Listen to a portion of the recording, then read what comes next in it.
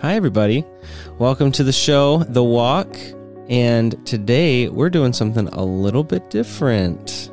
So Laura and I are going to be doing a little summer series called Coffee Talk with Tony and Laura. Except it's in the evening and I'm having tea. Yeah, so we're not actually having coffee. So basically what we're doing is we're going to draw out of a glass cup with a whole bunch of random topics on parenting. And we're just going to have some authentic conversation about what we think about those topics. We are going to try to give biblical influence here, but we are going off the books. So this is totally unscripted and we'll see how it goes. I think it'll be fun. Drum roll, please. That's not a drum roll. We can't really do a drum roll. Okay, drum roll, please. And today's topic of conversation is chores. Wow. This should be great because you and I have the very opposite viewpoint on chores. Yes. I hope that you guys listening enjoy this discussion as much as we're about to. Oh, man. So I think, well, we can take this a couple different angles, but let's start with just talking about chores in regards to giving our children chores. Great, because I think afterwards we're going to talk about how we as parents do chores. Which is vastly different, in case you didn't gather that already. Yeah, so let's talk about how we do chores for our girls. We can bring up the chore chart and the purpose behind that, and then we can talk about how we structure the chores. But we'll let you start because you're the one that likes chores. No, I don't actually like chores. I just see them. So anyways. See them and do something about it. And I do something about it. So chores, I feel like, really depend on your child's age. Our oldest daughter is very tidy and organized, and she always has been. She probably gets that from her mama. But she finds gratitude in doing chores and keeping things clean and put away and organized. However, she shares a room with her younger sister who kind of flies by the seat of her pants and doesn't really have any concept of putting things away or cleanliness or any of that stuff yet. She is a tornado in a 3-year-old body. She is, yeah. Yep. So one of the things that we have done in our home is start a chore chart. And each child has age-appropriate chores. And if they do their chore each day, they get a sticker on their chart. And then after they go through like the list of the day, they might get a quarter for their money jar or $1, depending on how many chores they've done off their list. Yeah, we keep those chore charts pretty simple. It's 4 chores a day, and both of them have a chore chart. The youngest one pretty much just started not too long ago. But we're super inconsistent typically during the school year. It's hit and miss. Just with all the other things that we're doing, outside of home life, oftentimes, they wouldn't be able to do chores before or after school, and so it's not a big deal if we miss a day. But if we do this a couple days a week, a couple times a month, I think it's fine, and it gives the girls a chance to collect some money as well. But yeah, there's 4 chores that we have. So the first one is Bible verse. I guess that's not really our first one, but Bible verse is one of the chores. And then cleaning up their room or picking up toys. Putting their clothes in the laundry and making their bed.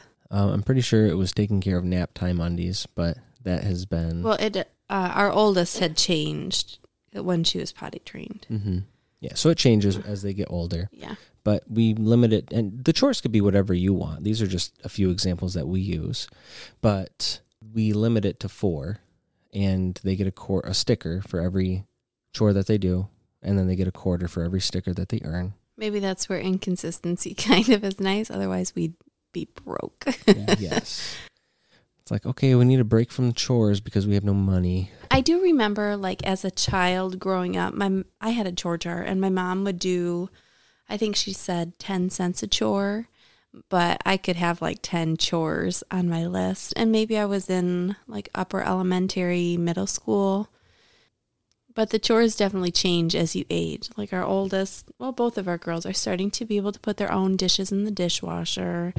Our oldest daughter pulled out the broom and wanted to sweep her bedroom. So just like little things that you might not think about your children being able to do, they might be able to handle a little bit more responsibility, and they might be looking forward to a little more responsibility. Yeah, I remember doing a chore chart when I was younger, and I hated it. My mom. That doesn't surprise me. Well, yes. Not the fact that I don't like chores, because I don't, I'll be honest. But I remember my mom getting a chore chart, and the same thing. It was, stickers, and you get a certain amount of money per sticker. Just kind of a motivational tactic, but it was so overwhelming because her chore chart wasn't just, a couple chores here and there. It was like there was probably a list of 30 or 40 different things we could do. And I looked at this list and I kind of rebelled. I'm like, I will do a couple of these, but I really don't have any desire to do chores by the mere overwhelmingness of it. I just felt it just would take all of my time away. And so then I began to resent chores. And does this transition into adult it chores? Has, I think it has transitioned into adulthood, because me as a dad, I am really bad at chores. A dad or a husband? I shouldn't say, I'm going to defend myself a little bit here. I shouldn't say I'm bad at chores. I'm bad at taking the initiative at doing chores. I feel like I do a pretty good job of doing the chores after you ask me. Yeah. So in our home, I am the primary chore doer for the inside of the house. Like whatever chores you can think of, laundry, dishes. And then Tony does the outside chores like mowing the lawn, weed whipping, those sorts of things that are a little more physically tedious. We live on a hill, so it's push mowing our lawn is kind of hard. And plus our lawnmower is like on the fritz. So that makes it tricky too. But nevertheless, yeah, it's easy for me who is home most of the week to see the chores and to take initiative. But it's definitely nice to acknowledge that I'm not the only one that lives here and is making the messes, and to have help too. Yeah, I do. I think the hard part for me is making chores a priority. You and I actually had this conversation. We kind of hashed it out a few days ago, to be honest. We won't go into all the details, but it really came down to me not taking chores as a priority, and it was becoming a burden, and led to you being frustrated. And so we just had to have a pretty hefty discussion about that, because the reality is, to maintain a house, there's a lot of things you have to do. And I can't say that people enjoy doing chores, even though it appears that you do. I know you don't. You just make it a priority. I appreciate cleanliness. I think there's a difference between I enjoy chores and I appreciate having a clean home. But when it comes to our kids, there has to be a little bit of reinforcement and accountability when it comes to chores. If we ask our kids to clean up their room, there's an expectation that they're going to do it when we ask. And we have to be reasonable. The older one is going to be able to clean more efficiently than the younger one. So we can't have the same expectations necessarily for a 3-year-old as we would a 6-year-old.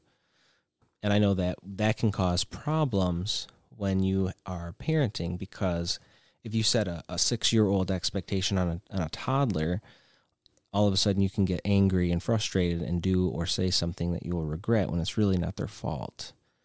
But at the same time, you shouldn't just do the chores for them after you've asked them, 3, 4, 5 times. You need to have a consequence. Yeah, there needs to be accountability, but also you're teaching your children responsibility.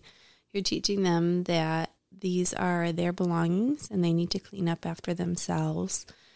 And that's not only setting habits for them as children, but that's setting lifelong habits about maintaining their things. Mm-hmm. Yeah, I remember, what was it? Our oldest was 2.5, and she had put all of these crayons in, like, colored order. Yeah, she lined She them even up. said, "I'm organizing." What 2-year-old says that? My child. Yes. Yep. Your child. Another thing that as parents we can struggle with, but also kids can struggle with too, the attitude behind the chores. The Bible talks a lot about serving other people, and even as adults, when we do our chores and we do our housework, it's a really good opportunity for us to be examples of God's love to our family and to have servant attitudes and think about how we can serve other people. And we can teach our kids the same thing, that by doing these chores, it's a way to serve and to show God's love to them, even when you don't really want to do it.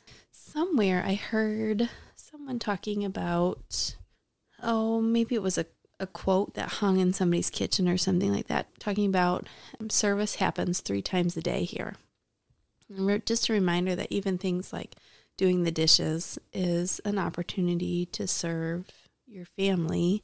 And it doesn't always have to be the same person that's doing the service. Like that's not fair either.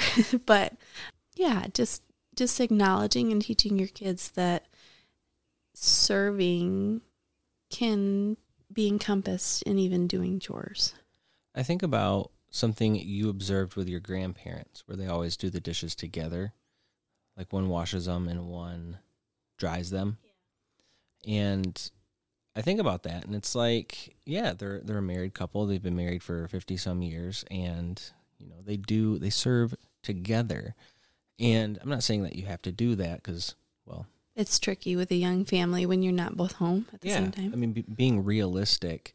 But I also think that there is some truth to where in Ephesians chapter 5, in verse 25, it says, "Husbands, love your wives just as Christ loved the church and gave himself up for her."